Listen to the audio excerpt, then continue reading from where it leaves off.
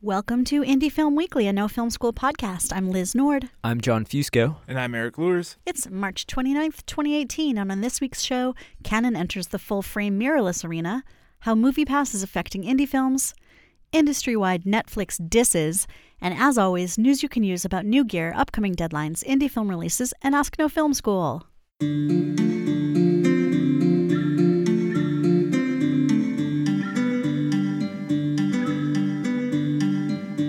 Hey everybody, welcome to this week's show from Brooklyn, New York. As always, we're here to bring you everything you might have missed while you were busy making films. And one thing you might have missed last week is me. We all did. We all really... Did you get our letters? John looks skeptical. Did you get our presents and our gifts? There must be under the tree still. Oh, or maybe the wrong address.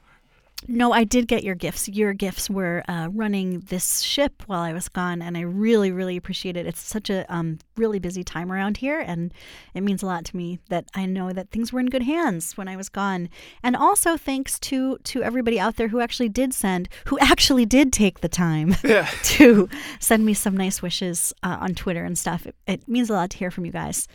I also got to give a shout out to 11 from Stranger Things for making nosebleeds cool again, because I got a lot of those this past week. TMI? It's funny because no one knows what surgery you had. So it's just like, why are you getting nosebleeds? Because I have special powers. That's true. It was LASIK surgery. And yeah. Like, why am I bleeding from my nose? I can be a little mysterious about it. True. Not everybody needs to know everything about true. everything. But they do need to know about my nosebleeds. Just go with it. Yep. Hi, folks. Anyway, let's get into some news that I missed while I was a little bit out of commission last week. By the way, I will say one kind of cool thing about having to be so passive is that I did finally catch up on some of the big, TV programs and some of the films that I didn't get to last year. So that was kind of cool. Oh. I have to say, Queer Eye for the Straight Guy, or they just call it Queer Eye now, the reboot. I didn't have high expectations. I didn't really watch the first series, but I wanted to have something that, didn't require much brain power. And it turns out it is the loveliest show, the reboot on Netflix. It's like really heartfelt, sweet. I mean, I cried a couple episodes. It's like wonderfully done. Is it the same cast from was it 10 years ago, the original production? It's still a Fab Five, but they're a younger Fab Five. Younger Fab Five, okay. So. It just got renewed, I think. Yep, season 2. Yeah. Baby. Anywho, so speaking of Netflix, easily the two companies we've covered most this past year are the big disruptors to our industry, Netflix and MoviePass, and both of them have some headlines this week. So I'll start with MoviePass. While the rest of the industry is still puzzling over how this company will turn a profit, it has dropped prices yet again, with the cheapest package ever now being $6.95 a month for a movie a day. The company's questionable business model doesn't seem to be dissuading other companies from partnering up with them, and is what you might call a landmark deal was announced this week between MoviePass and Mark Cuban's theater chain, Landmark Cinemas. See what I did there? I think I got more clever this past week. So MoviePass users who buy tickets to Landmark movies will now get to purchase online in advance and reserve seats rather than on site like you have to do with most other theaters that are signed up with MoviePass. Now, Landmark operates 53 theaters in 27 U.S. markets, but what's even more relevant to our listeners is that these theaters, if you don't know, specialize in independent films. So it'll be interesting to see if MoviePass helps boost theatrical attendance for more indie fare. And on that note, the company has just released its first data about which movie tickets have been selling the best through the app. Unsurprisingly, Black Panther topped the list with over 1 million tickets sold through MoviePass. But among the top 25 films were also more independent titles like I, Tonya, Lady Bird, and 3 Billboards. Of course, these were all Oscar nominees, which surely boosted their overall ticket sales, whereas MoviePass is trying to claim that its influence boosted their ticket sales. But perhaps both are true. Again, it'll be interesting to see how a MoviePass partnership with an independent theater chain will affect indie ticket sales this year. I will, for one, say that I saw both Lady Bird and 3 Billboards with my MoviePass, and the fact that I did have a MoviePass made it a lot easier for me to go see it in terms of oh, I'll be spending my money on going to see this movie in a theater instead of waiting to see it on a smaller screen. Because generally, I feel like you don't really need to see a lot of these sort of indie dramas. Like character-driven. Yeah, in a big screen environments, But now with MoviePass, if I can do it, I'm definitely going to do it. So it actually did influence your theater-going decision. Yeah, it did. Well, that's really interesting, and clearly you're not alone. Each of those films, I don't have the numbers in front of me, but they were in the 200 to 400,000 ticket sale range via MoviePass. So moving on to our Netflix news bites, I'm going to introduce a new section called Haters Gonna Hate. Okay, it's not really. Should have its own theme song. It's not really the name of the section, although I feel like I kind of want to actually have that as a section because there's just so many haters out there. But it does seem like the theme for these next few items. So first up, if you have an Apple TV, you know that it gives you the option to purchase movies and shows through iTunes or to watch them through third-party streaming apps like Netflix. So now Google Play, which is for Android users, has adopted a similar function. It used to only allow users to sync and watch titles they rented or purchased from the Google Play Store, but now it will offer streaming from 29 partners, pretty much everyone except Netflix. And considering that Android devices lead the global market share, this is not good news for Netflix, its creators, or Android users who want to conveniently view Netflix programs. Yeah, and I guess in that way, the way MoviePass has designed a relationship with Landmark, it's interesting how once a company does start to gain more popularity, it then uses that power to kind of forge relationships with other specific companies. Because is Netflix afraid of this, not being included in Google Play's selections? Or I mean, they should be, but apparently they're in negotiations, but I don't know, it's not publicly disclosed like which party, is holding back. But also on Apple TV, you can't stream Amazon programs, right? Because those two companies are big rivals. Is that right? You have an Apple TV, you can. right? Oh, you can get Amazon Prime? Prime is on Apple TV as of this year, I think. Oh, okay. So the last time I checked, it wasn't. That's interesting. I wonder what negotiations happened to allow that. And the tough week for Netflix only grew tougher, with arrows being flung the company's way in different directions, as up-and-coming filmmaker Steven Spielberg, he's going to come around. We'll have more on him later in this program, too. He's making a name for himself this week, I think. He is. On a promotional tour for his latest feature, Ready Player One, Spielberg was asked by ITV News if streaming services provided a, quote, challenge to cinema. Although he praised the quality of television currently available on streaming platforms, Spielberg was concerned about feature films commissioned by streaming services that now compete for the awards we typically associate with traditionally distributed, i.e. theatrical feature films. Once you commit to a television format, you're a TV movie, he said. You certainly, if it's a good show, deserve an Emmy, but not an Oscar. I don't believe that films that are just given token qualifications in a couple of theaters for less than a week should qualify for the Academy Award nomination. Whew, okay. Well, of course, Netflix had quite a lot of success with year-end film awards last season. They won the Best Documentary Academy Award for Icarus, and they netted 4 nominations for Deary's Mudbound. However, those were films that premiered at Sundance and were, excuse the layman's terms here, but made to be regularly theatrically distributed movies. They were just subsequently purchased by Netflix, and a theatrical awards qualifying run was undoubtedly negotiated and included in the filmmaker's contract. So that's a little bit interesting as opposed to other films that are literally funded by Netflix with the sole idea to kind of just stream. There is an interesting perspective of which films of theirs do get theatrical releases, which don't. Does that display a certain level of confidence in one title versus another? It's just been a very interesting thing. OJ Made in America, Ezra Edelman's doc, won an Academy Award, and it also won Emmys.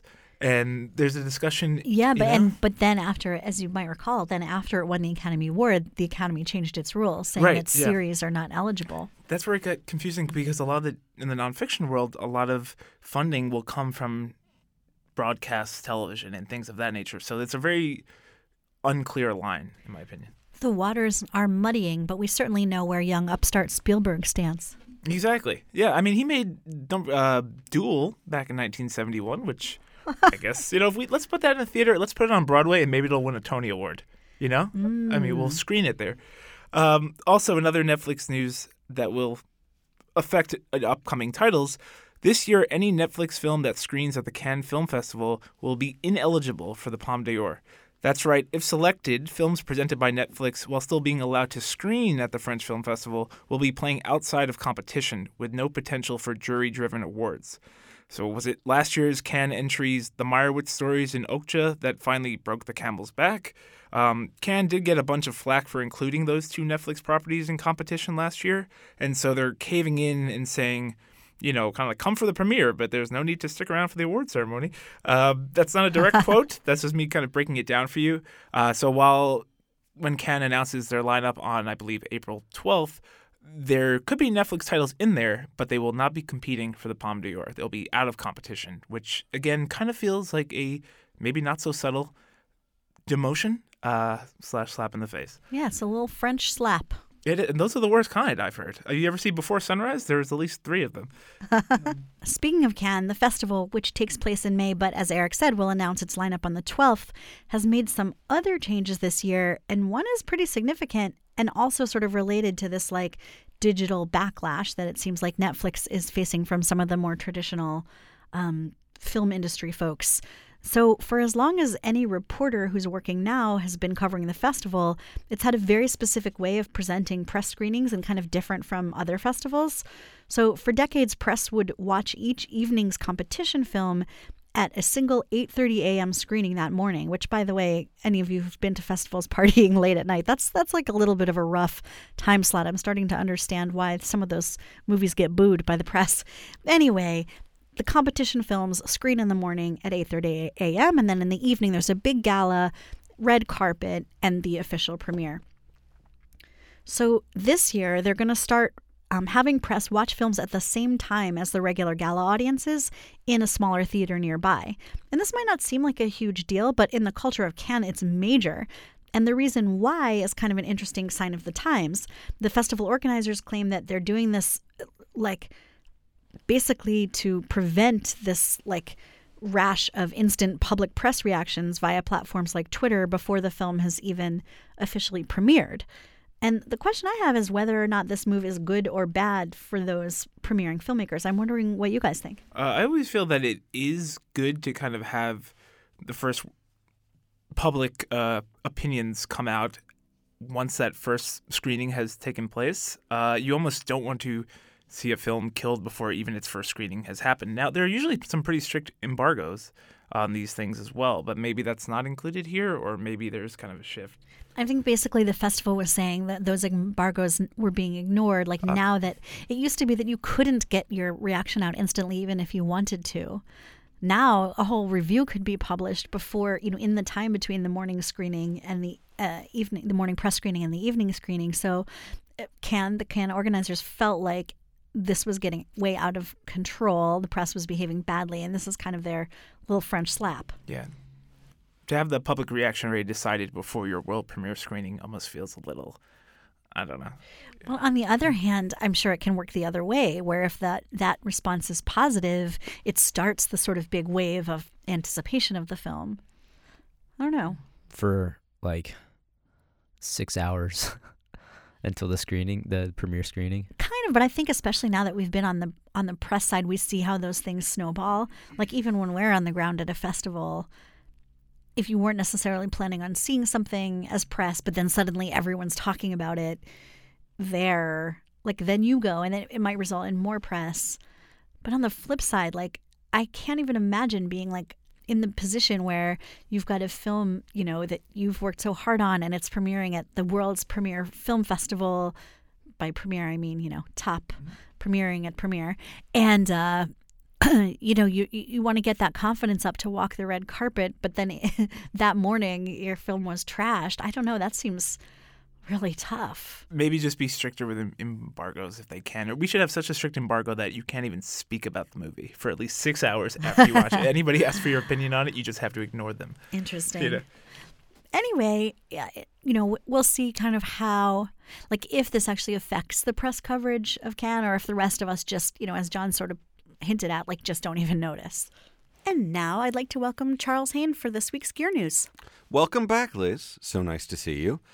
So first up in Gear News this week, the full-frame cinema market heats up even further as Canon has entered the race with the new C700 FF for full frame. So honestly, the original C700 was kind of an interesting beast since it was kind of just like a C300 Mark II with more power options. And yes, power options are important. You need power for accessories like wireless and recorders and all that stuff. So like, I'm not saying that it wasn't great, but I'm saying the C700 was a bit of a mystery to me. But now the C700 makes way more sense because the C700 full frame is like a way different sensor than the C300. It's like a major step forward. And if you already own a C700, you can upgrade to the C700 FF for a fee. So Canon isn't leaving their previous purchasers in the dust. They're saying, hey, you already have a C700, you can bump it up to the C700 full frame. So this really puts the camera in a place all its own in Canon's lineup. And Canon claims that this is their first real attempt at becoming the A camera for high-end production. So, along with the full-frame sensor, they've released a bunch of new HDR monitors, a new 20mm full-frame Cine Prime, and let's be honest, since this is Canon, we can expect a lot more full-frame cinema glass from them. Weirdly, they've started their full-frame mirrorless at the top, because they have full-frame, the 5D is a full-frame mirrored DSLR, and after Sony really had such big hits with the Alpha 9, which is a full-frame mirrorless, which is super popular, I think everybody was sort of expecting a $3,000 still, but it also does video camera from Canon, and they haven't really come out with that yet, so their first big full-frame mirrorless option is all the way at the top, which is kind of an interesting choice for Canon, but one I can totally respect. Do you think that this camera will actually be competitive with other cinema cameras? Well, so this puts Canon in the club with Sony, ARRI, and Red in terms of having full-frame cinema cameras. I don't think it's going to be super competitive with ARRI for the top 0.1% competing at the for the Academy Awards, just because ARRI has such a lockdown in that market. But do I think we're going to start to see some TV shows, even TV shows we really like, who are oh, Canon full frame? Yeah. Honestly, I think the biggest threat that this faces is as a threat to the Varicam. Because the Varicam has been super popular in television. Master of None was Varicam. The David Simon show The Deuce was Varicam because it delivered true 4K. So networks that wanted true 4K were really excited. But the Varicam is super 35. So now that full frame is really heating up, I don't think they're going to go head-to-head against Monstro and Alexa, although I think they could. But I think that they are really going to go. I think you're going to start to see some TV shows and big A-list TV shows that are C700 full frame, which I think is going to be a really good place for them. Interesting. There's frankly more of that work. Right. And then they'll end up selling a lot of lenses and a lot of accessories. So I can totally understand their strategy. But I also, I'm not a Canon shooter, but if I were a Canon shooter, I'd be really annoyed that they still don't have a full frame mirrorless $3,500 competitor for the Alpha 9. I could see people grumbling about that. But as mostly a cine shooter, I'm really excited. I think this is the perfect evolution of the C700. Up next is a major refresh to Frame.io. So if you don't use Frame.io, it's a really great tool to get a variety of clients to give notes and feedback in a coherent, organized fashion. What's usually happened without tools like Frame.io is you send out a Vimeo link with a password and you get all these notes and they're convoluted and it's hard to tell who meant what and it's hard to keep track of what the time code means and are they talking about the burn-in or the runtime and there's no way to tag. So if you are still doing that, you should look at some tool like Frame.io or one of its competitors, but you should definitely look at the new release of Frame.io. They came out with a whole bunch of really interesting upgrades. One thing I appreciate, they've really worked on the back end to make uploads faster. So they're claiming 5 times faster than Dropbox. And if you've ever been waiting on an upload to something like Dropbox or Vimeo, you've probably noticed that your personal internet's usually not what's slowing it down. If you look at the upload speed on Dropbox, it's 1,200 kilobits a second or something. And then you run a speed test and you're I have 100 megabits a second. So I have way faster internet than Dropbox. So it's the server on Dropbox and the code on Dropbox that's slowing it down. So Frame.io has really worked on that because obviously when you're in a situation where you're trying to get a feature up for notes or an episode of TV up for notes, and frankly, when you have to do the upload and check it before you can go home, the ability to do that upload faster and then like leave and make it to dinner will be huge. And I think a lot of assistants will totally appreciate that being sped up. They've also tweaked some of their commenting tools. It's now range-based, so you can select like a range, which frankly I think all comments should be because it's rare I ever have a note on like an individual frame. It's usually like 4 shots where the monster looks fake or like this shot's too dark. So I really like that. They also have PDF and still image review tools. I'm not sure if those are going to be interesting. I mean, I think it was probably easy for them to add.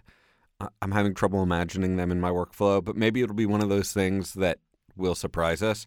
The thing I desperately want is I really want a ticking clock where you can tell a client, you have 24 hours to give notes, and there's a big ticking clock on the screen telling them how long they have to give notes. I don't think Frame.io will ever do that. I don't think anyone will ever do that, but Jesus, it would be so great if clients had a sense of like, oh, if I give notes 2 weeks later, it's really a dick move. You hear that, clients? The dick move clock. Do we have clients listening? We probably have makers listening, but I bet we have clients who listen.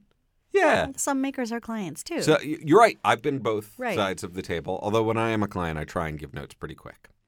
And then finally, our last news this week is actually not a full-frame sensor, which is most of the news lately. It's a Super 35mm sensor. So full-frame is hot, but Super 35 is still like most of what people shoot most of the time. And it's what most of our cine lenses are customized for. And Red has released to the public a new Super 35mm sensor called the Gemini. It was originally announced a few months ago, but in the original announcement, they had only made 6 bodies, and they had an unnamed space-based client, which could only be Elon Musk or Jeff Bezos, or it could be NASA, but NASA has a long-term Canon contract. And or the man on the moon. Or the man in the moon, who needs to make movies in the moon. And has been doing it for a really long time. And they were all already sold out before it was announced, so it wasn't that exciting for the rest of us. However, Red has now improved on it and are releasing it to the public. So the Gemini sensor is now available to the rest of us. They've also improved it in a huge way. So originally the Gemini sensor was only 3200 ISO, and it wasn't going to be great in like super bright situations. Day exterior, you're going to need a lot of ND, which means you need ND-IR because it's digital, and those are more expensive. Now they've made it a dual sensor ISO, a dual ISO sensor, the same way the Varicam is, where you can switch it between an 800 mode and a 3200 mode, depending upon your lighting situation. Which is funny because now the Gemini, the twins, makes way more sense as a name than it did originally when it was probably just named after the Gemini space program. So it's either a lucky accident or they always knew they were going to do that. They probably always knew they were going to do that, let's be honest. The other fun thing about this is, unlike a lot of other Red Super 35mm sized sensors, this is actually 18 millimeters tall, which means it's tall enough that you can use it comfortably with traditional anamorphics, which is great because anamorphics they usually don't open as wide, right? You don't see a lot of 1.4 anamorphics. Panavision has some 1.4 anamorphics, but they're really soft. Usually they open to like a 2 or 2.8, and usually even then you want to stop it down to like a 4 to get best performance. So it's like a really great teaming of like an anamorphic and a really fast sensor, because the faster sensor means balances out nicely for the slower stop of the lens. So I think that's a really nice little design feature of this sensor, and I think it's going to be really exciting that the rest of us can now get our hands on Gemini cameras. And they have test footage up online, all of which is shot with the Atlas anamorphics, which we're really excited to see rolling out further. And it looks really beautiful. Awesome, Charles. And we've got an Ask No Film School question for you, too. So Isaac Elliott wrote in to say that he's looking for a small, lightweight camera, about C100 size, that can record ProRes internally. And he's wondering if that even exists. Isaac, the answer is not really. Unfortunately, that's not really quite a thing yet, although there's an exception that we'll talk about in a second. But what you're probably going to end up doing, and I say this because this is what almost everybody else in your situation does, is you're probably going to buy some sort of monitor recorder device, like the Atomos Shogun Inferno, the Pix 270i, the Odyssey 7Q, one of those devices. So these are monitors that allow you to view your image larger than you could on the tiny little monitor on something like a C100, but it also lets you mount up an SSD and record ProRes straight to a hard drive in the device. So they're great little combo units. The best part is that they've got some legs in terms of ownership. So for instance, like one of the most common scenarios, I know a couple DPs with this, own like an A7S II and a Pix, right? Super common combo. They're getting ProRes straight to camera. The whole thing set them back like $3,500. However, the A7 III has come out, and I think we can all reasonably assume there will be an A7S III soon. It'll probably be even better in low light. And so this DP I know who has this combo is going to be able to sell the A7S II body, get an A7S III body, but it's still going to work with the Pix 270i. It's still going to work with whatever lenses bought. So these monitor recorders tend to have a little bit of legs. Like, for instance, if you'd bought an Atomos Shogun Inferno 2 years ago, I think it came out. A year later, the EVA-1 came out, which has all sorts of functionality in the Shogun Inferno that wasn't available at launch. Especially because these people who make the monitor recorders, Pix, which is actually a device from Sound Devices, Odyssey, Atomos, they're all treating these as really upgradable devices. So you can upgrade the firmware and unlock new features. So when the Shogun Inferno came out, you couldn't do 5.7K RAW because there wasn't really a camera that did it. But now with the EVA-1, they've added a new firmware update for the Shogun Inferno. If it's not out now, it'll be out soon. That lets you have 7K RAW out of that camera. So even though, yes, it's a little annoying to spend another $1,500 or $2,000 on top of your camera to get one of these things, they tend to have a little bit of a life to them. So for your needs, combining something like the A7S II, a GH5S, or a Fuji X-H1 with a good monitor recorder is going to give you like native ProRes recording and also the small camera body you're looking for. And like the C200 works with these as well if you want to upgrade to something a little bit more robust from Canon, or again, the EVA-1. If you want direct internal ProRes recording without going to an external box, you're looking at the Blackmagic Ursa Mini Pro, the Alexa Mini, Red cameras. These are all going to be a little bit physically larger than that C100 you've been talking about. There is an exception, which is the Blackmagic Pocket camera, which does do ProRes internally. It's $1,000. It's very small. It's beloved by many. It's way smaller than the C100. But there's going to be limits to that platform. The Pocket, it's a great camera. I mean, they used it on Spider-Man, the most recent one, shot by Totino. But it's not like you're going to get frustrated if you want to use it as your only camera for everything. Audio in and out are kind of annoying. Video in and out are kind of annoying. Accessories are kind of it's like it has a very specific use. And then a lot of other things you're going to get frustrated by. So depending upon your application, I think you're probably going to be better off with like a GH5S and a Shogun Inferno or something in that party. Good luck. That was one of those seemingly simple questions with a complicated answer, which I always appreciate you providing for us, Charles. I hope I don't make the answers too complicated. If there was, I mean, I guess my simple answer could have been like, no, there is not. And then no, but that's not really my point. It's not that you're making the answers complicated. It's that people want easy solutions in this industry, and sometimes, there are workarounds until those easy solutions exist. Well, and it's also one of those things, like for me, when the monitor recorders first came out, I was a skeptic. I was like, really? Why don't you just upgrade to a camera that does it? But then I started to see a lot of people doing it, and I was like, oh, $2,000 camera, $2,000 monitor recorder is still $4,000, which is way cheaper than an Alexa Mini, way cheaper than an EVA-1, way cheaper than a C200. And then I was like, oh, and you get to keep it as new cameras come out. Now, obviously, an HD monitor recorder usually doesn't upgrade well to 4K, but if you've got one of the top-end 4K ones, they tend to have a little legs as the new editions come out. But yeah, I mean, we're definitely not to the point yet where like your random $2,000 camera has the horsepower to write ProRes. Well, thanks for the question, Isaac. Good luck, and thank you again, Charles. My pleasure. See you guys all on the other side of NAB. Oh, my goodness. And now for some indie films that you can check out this week. One of the best talks I went to at South by Southwest last year was with the beloved puppeteer and film director Frank Oz.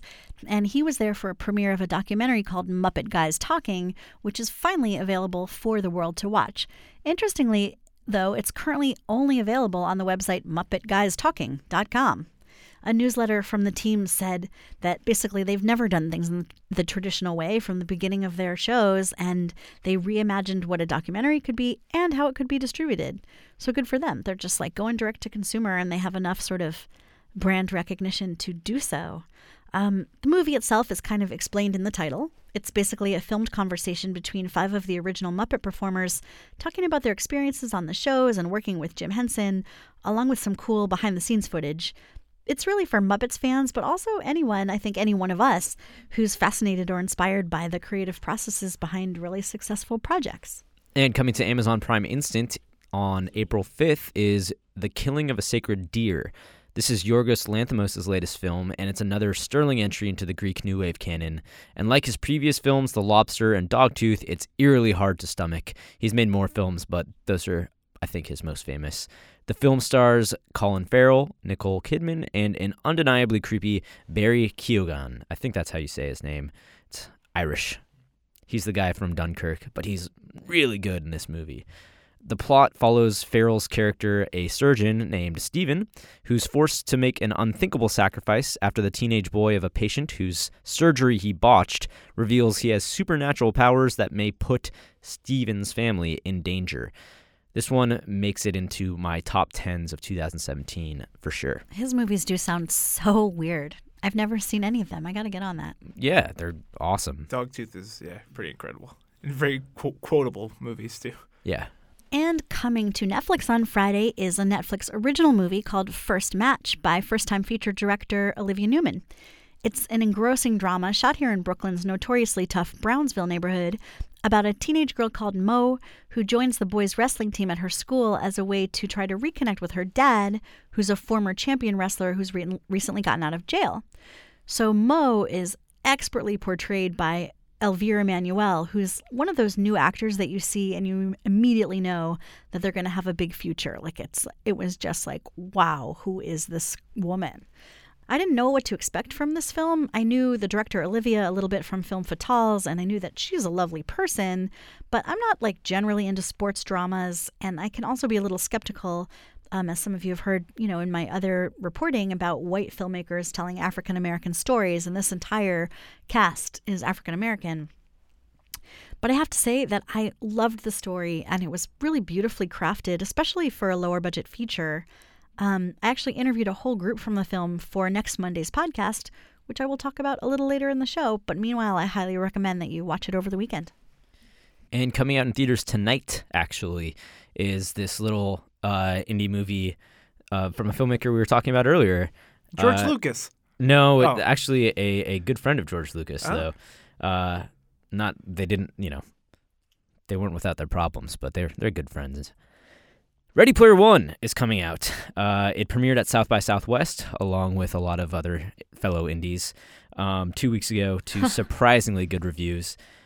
The premiere screening was so huge that it actually pushed back the midnight film start time that night so that press could make their way from the theater it was playing at to catch the beginning of whatever they were scheduled to see. The film is, of course, directed by Steven Spielberg, who, we're being sarcastic. He's been around for a long time. And it's based on the book by Ernest Cline. True to Spielberg's roots, it features some full-blast nostalgia, many references to movies that he's actually made in the past himself. In a surprise introduction to the premiere in Austin, Spielberg came out onto the stage and assured fans that, quote, "This is not a film that we've made. This is, I promise you, a movie." But not a Netflix movie. Not a TV movie. Not a TV movie. He was clear about that. So wait, I don't actually understand that statement. It's not a film, it's a movie? I think that he's just trying to, this is a fun distance himself popcorn from, pretentiousness. He should have come out and said, "This is not The Post." All right, guys. Yeah. Yeah, I think he's just trying to say, this is a good popcorn flick, essentially. I see. Well, he'll find his voice. He's just starting out. Give it time. So the synopsis is as follows. When the creator of a virtual reality world called The Oasis dies, he releases a video in which he challenges all Oasis users to find his Easter egg, which will give the finder his fortune. So it sounds like a little bit of a knockoff of Charlie and the Chocolate Factory or Willy Wonka, but maybe we'll see Willy Wonka. I mean, who knows? It seems like there's a lot of cultural references in here, so maybe we'll get Johnny Depp and Gene Wilder back together. Ooh. In this? Oh, jeez. I don't think that actually happens. We had this on our most anticipated of 2018 list, and now here it is. So it should be a fun time. And now for some upcoming deadlines and grant opportunities. Due on April 1st is the IDA Enterprise Doc Fund, which is for production grants of up to $100,000. The IDA Enterprise Documentary Fund provides production funds to feature-length documentary films that take on in-depth explorations of original, contemporary stories and integrate journalistic practice into the filmmaking process. In addition to providing funds, grantees will receive additional resources and expertise tailored to the needs of their project. Inclusion and diversity, both in terms of the filmmaking team and the subject matter, are a priority of the fund. And on April 4th, the deadline for the Sundance Film, Music, and Sound Design Lab hits. It sounds like a really cool opportunity. In recognition of the intermingling between narrative and documentary forms, the 2018 Film, Music, and Sound Design Lab brings the two together in a multidisciplinary program for the first time, aiming to benefit artists through cross-pollination. Oddly sexual. Composers will apply to the program as a whole and will then be assigned either a fiction or documentary project to work on during the lab. And the coolest part is that the lab, which will take place in July, is at the Skywalker Sound Complex, I guess you could call it, in Marin County, California, which is where I'm from. It's part of Sundance Institute's film music program, which gives composers and directors firsthand experience with a collaborative process to nurture the development of music and film. I don't know if you guys remember, but I did a podcast back in the fall about what is a film fellowship and why should you do one, with 3 filmmakers who'd been through several of these labs and fellowship programs. One of them actually was a podcast guest on her own, Sabah Folian, who was here for Who's Streets. And then she rejoined the podcast for this group conversation, and she had done this Sundance Film, Music, and Sound Design Lab. So that was the first time I heard about it. She talks a little bit about it on that episode, and it sounds amazing. It's like, especially if you're sort of an under-resourced, starting out indie filmmaker, suddenly you get access to the Skywalker, labs and all of this, like the state-of-the-art tools, every instrument, everything you could possibly want to design the sound for your movie. That sounds like just the super coolest experience. I would just like to sit in there once and just observe. I've seen some EPK videos over the years that, of production, post-production taking place there. And I just want to kind of be a fly on the wall for a day, not have a project, just kind of be there and observe in the background. So much of George Lucas's filmmaking philosophy comes from sound editing too. Like his whole start in film, he loved editing. Went to school with Walter Murch, who was a sound editor, and then they got together, made THX, which later became the name of his sound company, and then American Graffiti, which is he described as a musical, because it's really just all about the interplay of sound and images. And Lucas, I'm reading this book on him, so this is how I know this stuff. But Lucas just loved editing kind of above all else, and sound was just a huge way into that. What would you call it? Field or that discipline for him. I never knew that Walter Murch started out as a sound editor. Mm-hmm. Wow. Yeah. That's so interesting because he's so known for his visual reference points. Wow. Cool. And now onto festival deadlines. The Heartland Film Festival has a deadline on March 31st. It's the early bird deadline. This festival takes place in Indianapolis, Indiana, from October 12th to the 22nd. They have cash prizes ranging from $500 to $25,000 per prize. The grand prize winners for both Best Narrative Feature and Documentary Feature are the winners that get the $25,000 prize. Last year, they awarded a combined $110,000 in cash prizes, and they've bestowed more than $3.1 million to independent filmmakers since 1992, which is the largest total amount awarded by any film festival in North America. Wow, who knew? It's an Academy Award qualifying festival in the short films category, so I imagine that covers every denomination of short. It's also important to note that their selection process guarantees that your film is watched in full by at least 3 screening team members, and then you get feedback after the either refusal or acceptance of your film. And then on March 31st as well, the deadline for the St. Louis International Film Festival happens. This is the early bird deadline, and of course it takes place in St. Louis, Missouri from November 1st to November 11th, 2018. SLIF is an Academy-sanctioned qualifying festival for both narrative and documentary short subjects, and the festival is especially concerned with providing filmgoers the opportunity to see work that would otherwise never screen in St. Louis. So, I love it. I want to go to SLIF. I mean, that's a great anchor. I'm just curious about what is like a forbidden film in St. Louis right now. I don't think it's about forbidden as much as they don't get there. They don't have a lot of independent the art cinema. house. I would love to see a forbidden St. Louis it's film. underground banned films that could never play St. Louis come for 1 week just to like destroy the entire city. It's actually a surprisingly cool town. I don't know if you guys have ever been there. Missouri. I liked it a lot. Yeah, I did a cool cross-country drive a while back. The day after Halloween, let's all go. Okay. I think we should do it. Nice job, St. Louis. You're cool people. And moving on to my favorite part of the show, weekly words of wisdom. So since I've been out, I haven't been putting too much up on the site, but I did want to revisit an awesome panel that I went to at South by Southwest and wrote up on the site. The post is called "Your Job is to Protect the Show" and more tips from top TV editors. So I went, sometimes panels at South by Southwest aren't a great use of your time. But when the panelists are truly experienced, it can be just like chock full of insights. And this one was one of those examples. It was a panel with 3 TV editors. So editors from Breaking Bad, The Deadliest Catch, and Crazy Ex-Girlfriend, all 3 of which are really different types of shows. So it's kind of cool to, hear about their different editing processes. But there were some things that they had in common. One, it's just sort of a positive note for any of you entering the industry and trying to move to LA. We often hear questions, should I move to LA? If you have some editing skills and you want to break in LA, because there's this huge, resurgence of TV and glut of TV being made, apparently there's a lot of assistant editing work. So that's just like a little tip for you all. But when they talked about, the actual craft of editing and what your job really is, it was a particularly interesting part of the conversation. The guy who edits Crazy Ex-Girlfriend, his name is Kabir Akhtar, and he also is one of the producers on the show, and he's been in the industry a long time, like 20 years.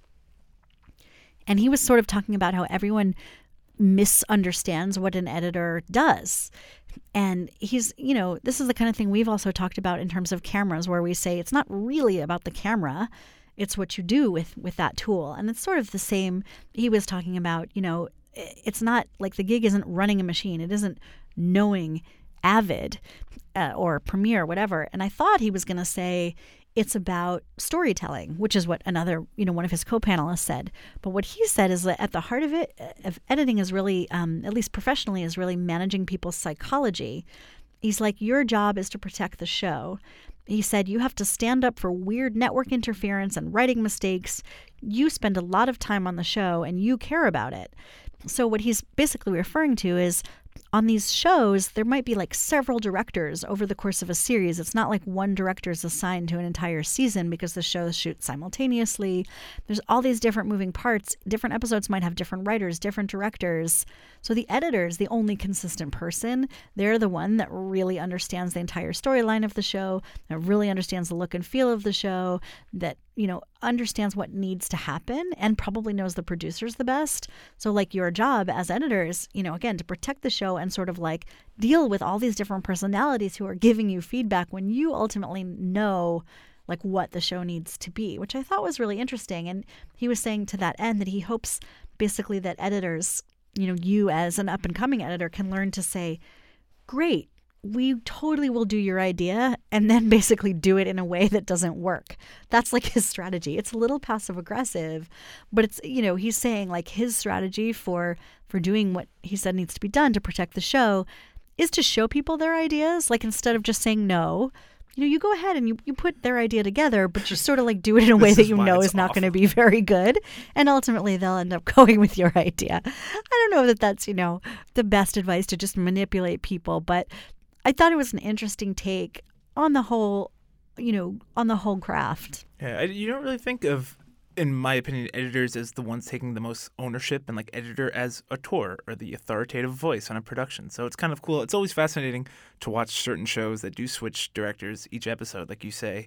And it's like, well, who does remain the constant force, the constant voice? I've actually never thought of it as the editor before. So that's kind of opens up my eyes in a way. That's how I felt. And I think that's one way that television differs from movies as well. Because, if it were a single property, a single movie, the director would be working much more closely with the editor in theory, but when it's a TV show, it's a pretty different thing.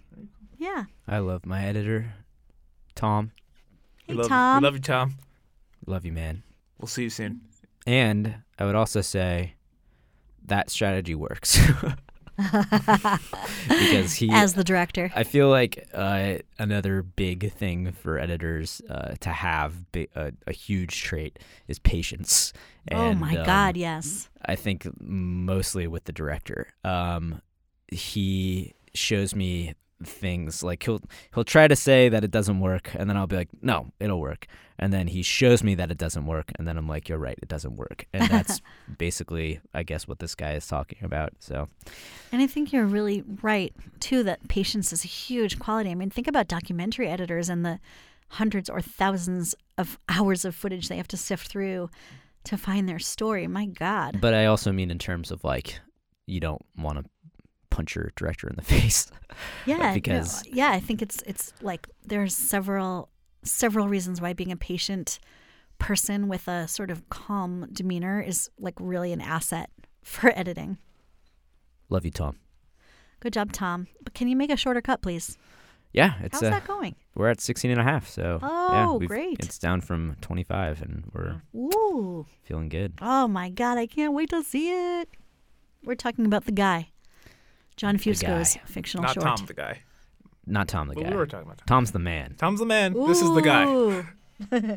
Tom's the man. John's the guy. The short is called the boy.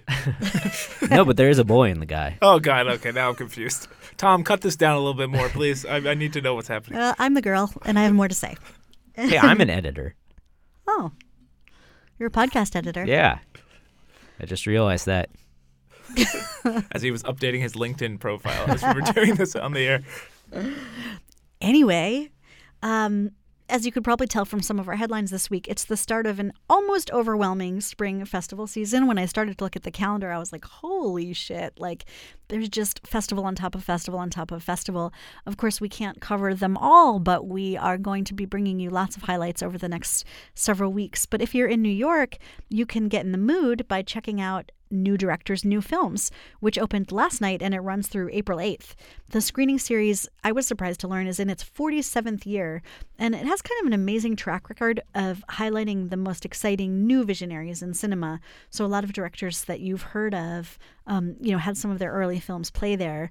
We'll be covering a few of this year's directors on the site, so keep an eye out for those interviews. Are you seeing anything, Eric? Where does that take place, first of all? It's Lincoln Center. Lincoln Center and same MoMA. place as the. Oh, right. Oh, no, it's MoMA. It's a combined. I think it's like combined collaboration between MoMA and the Film Society at Lincoln Center, which is also the host of the New York Film Festival. Yeah, I've only seen Hale County, which played at Sundance, and there are a few more I'm interested in seeing. I know, Liz, you saw the MIA documentary. Oh yeah, that's right. Right? That Stephen Loveridge's MIA documentary is playing at New Directors and New Films. Yeah. So a couple of the films played at Sundance, but a lot of them are premieres. Yeah, I'm looking forward to it. I think that's how Scorsese got his start, was at New Directors, New Films. I think so. And Spike Lee. Lee had a short there. The Barbershop one. Then I heard they cut heads, I think is the title. Barbershop 2?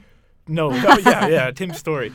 Back in like 86. It's actually kind of cool. We should look back on some of those directors that played there, and it's fun to kind of follow those careers and see who started where. Yeah, we'll bring you some of that news next week. Yes. As I mentioned earlier, on next Monday's podcast, I have an amazing group from the Netflix original movie First Match that I mentioned earlier.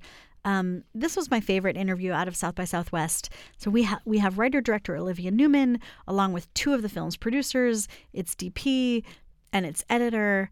And by the way, one of those producers has a really pretty impressive track record. He worked on I, Tonya. He was a co-producer of the 3 Hunger Games films. So he was sort of like the big name that came on to help this upstart crew get the film made. But our conversation, we talk about how they took their film from a short all the way through a Netflix feature. And it's kind of fun because it takes kind of a similar path to our own Ryan Koo's movie. Actually, they know each other, the filmmakers. They're both based in New York. They both made high school sports-based drama films. They both were at some of the IFP and Sundance Labs and eventually got their first independent feature made from a short into a Netflix original. So if you've started to listen to our new podcast series, Amateur, which is a 10-part series about how Ryan made his film, this is kind of a condensed version in one episode of another, very independent Netflix original feature getting made out of New York. And we talk about some really interesting ways that they stretched their production dollars and how they made a sports movie inside a personal narrative instead of what's often the other way around, where it's a sports movie first and then a personal story. So, it should be a really great one on Monday. And I also want to wish everyone for this weekend, anyone who's celebrating, a happy Easter and a happy Passover. They don't always fall on the same weekend, so it's cool that it's Eastover. And it's April Fool's Day, That's too, Easter. right? On Easter, I guess. Are you trying to say This that year. people who celebrate these holidays are foolish? I'm just very excited for Jesus Christ Superstar Live with John Legend. Oh, yeah. Sunday night. Yeah. Sarah Bareilles as Mary Magdalene. That's a reason to celebrate. Sunday night, I'll be watching. But seriously, have a really happy weekend, everyone. And let's all just pray that it's freaking warmer next week. Meanwhile, There's the weather. We knew we couldn't get through the podcast without one mention of the weather. It just came at the very end. yeah, I'm like secretly an old man. It's like weather or directions. Anyhow, so as always, you can read everything that we talked about on this week's show. We'll put links in this week's podcast post at nofilmschool.com, where you can also find daily new original articles about everything that's happening in the film world. And of course, much about the craft of filmmaking. Meanwhile, if you want all of this great podcast content, look for the No Film School podcast on iTunes or wherever you get your podcasts. If you are on iTunes, rating us and writing those reviews really does help out. So we appreciate it when we hear from you in that way. And we also like to hear from you on Twitter, sort of, only if you're nice. That's true. And all reviews of our podcast are embargoed until at least 12 months after the episode goes up. So just keep that in mind. Canon just contacted us and said they created a very strict guideline for our podcast. And if you mess it up, Eric's going to give you a French slap. Exactly. Hashtag French slap. Do it. So anyway, if you're going to behave, please tweet at me at LizFilm. I'm at Eric Lures. I'm at Jim_John_Jim. We're all at No Film School. Happy Easter, happy Passover, happy weekend. See you next week.